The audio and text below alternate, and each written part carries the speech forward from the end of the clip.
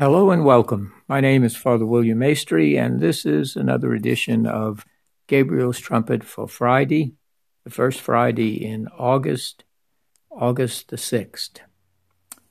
Reading this morning, I would ask you to please read 2 Peter, the second letter of St. Peter, the whole of chapter 3. Now, that whole of chapter 3 is 16 verses, 1 through 16. It's not, as you can see, very long, but it's really crucial because this past week we have been discussing the second coming of the Lord and the end of the world and all of those kind of things, which down to this day are a source of much concern and controversy among many people in the church and even outside the church. And this reading from chapter 3, the whole of chapter 3, takes up the question that we want to consider this morning. What took the Lord, or why is it taking the Lord so long to return? He told the disciples before he died that he would be coming again, that you would see him come. And that's the promise of Jesus. And so when Peter is writing this, and I say Peter writing it because we have to keep in mind that 2 Peter was a very controversial letter. Some attribute it to the year between 125 and 150. It's into the 2nd century. And it really wasn't until the 5th century that this particular letter was included in the canon or the canonical accepted books as the scriptures that are used by the universal church. And so we know that Peter himself did not write it, but as part of the convention of the time, it was a pseudo letter. That is, pseudo not in teaching something false, but it was a sign of respect and reverence for attributing this particular letter to St. Peter. But it's very, very important. And it brings up the whole question of why does God wait so long to come? Why does God delay? Where is God? And the second letter of Peter takes up specifically that question. Peter says, I know that first of all, that in the last days, scoffers will come to scoff, living according to their own desires and saying, where is the promise of his coming? That's the question. Where is the promise of his coming? That was in the, let's say, the 2nd century. Here we are in the 21st century. Where is the promise of his coming? And Peter says that from the beginning, God had promised that he would send a Messiah and a Savior, which he did in Jesus the Christ. He promises that right after the banishment of Adam and Eve from the garden. And he says that there are those who are now going around and saying that the Lord is not coming. Jesus cannot be trusted. But Peter says, but do not ignore this one fact, that with the Lord, one day is like 1,000 years, and 1,000 years like one day. And this is really important. The Lord does not delay his promise, as some regard delay, but he is patient with you, not wishing that any should perish, but that all should come to repentance. I'm going to read that again carefully. The Lord does not delay his promise, as some regard delay, and delay is put in quotes, but he is patient with you, not wishing that any should perish, but that all should come to repentance. In other words, God's delay is not God's denial. God is not going back on his word. God is not going back on his promise. It's not the case.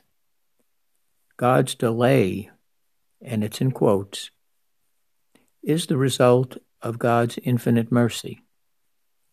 God doesn't act rashly, but patiently.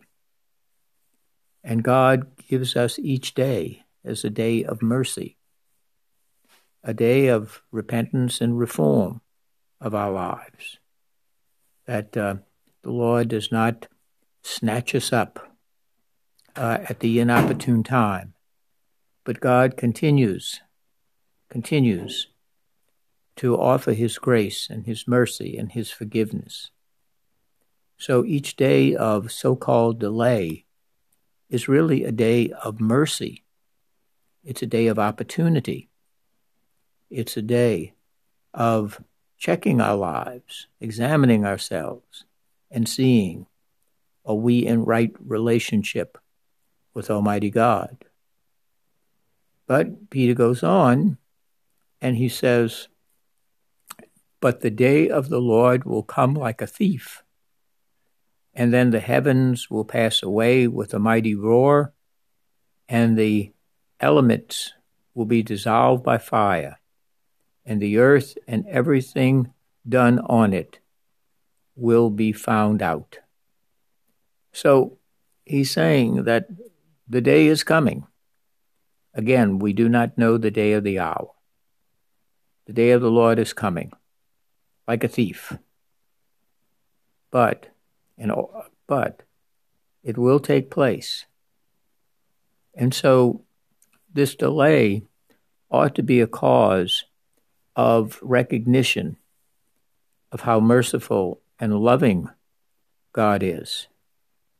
And I think that that's very, very important.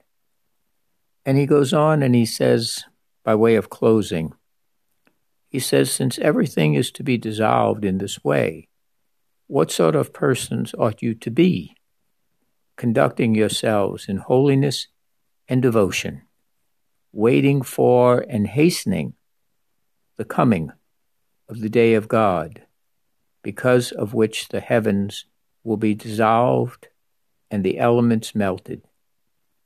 But according to his promise, we await new heavens and a new earth in which righteousness dwells. That's very, very important.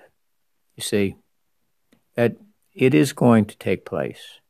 Therefore, beloved, since you await these things, be eager to be found without spot or blemish before him at peace. At peace. Notice, we've talked about this. It's not about fear and anxiety and terror, but to be at peace. And consider the patience of our Lord as salvation. It's a beautiful line. And consider the patience of our Lord as salvation. See, God is not a promise giver and a promise taker back. God is faithful. And the fidelity of God will come about. But God does not operate on our timetable. We're so used to fast things. Everything should be microwavable. Everything must be instant.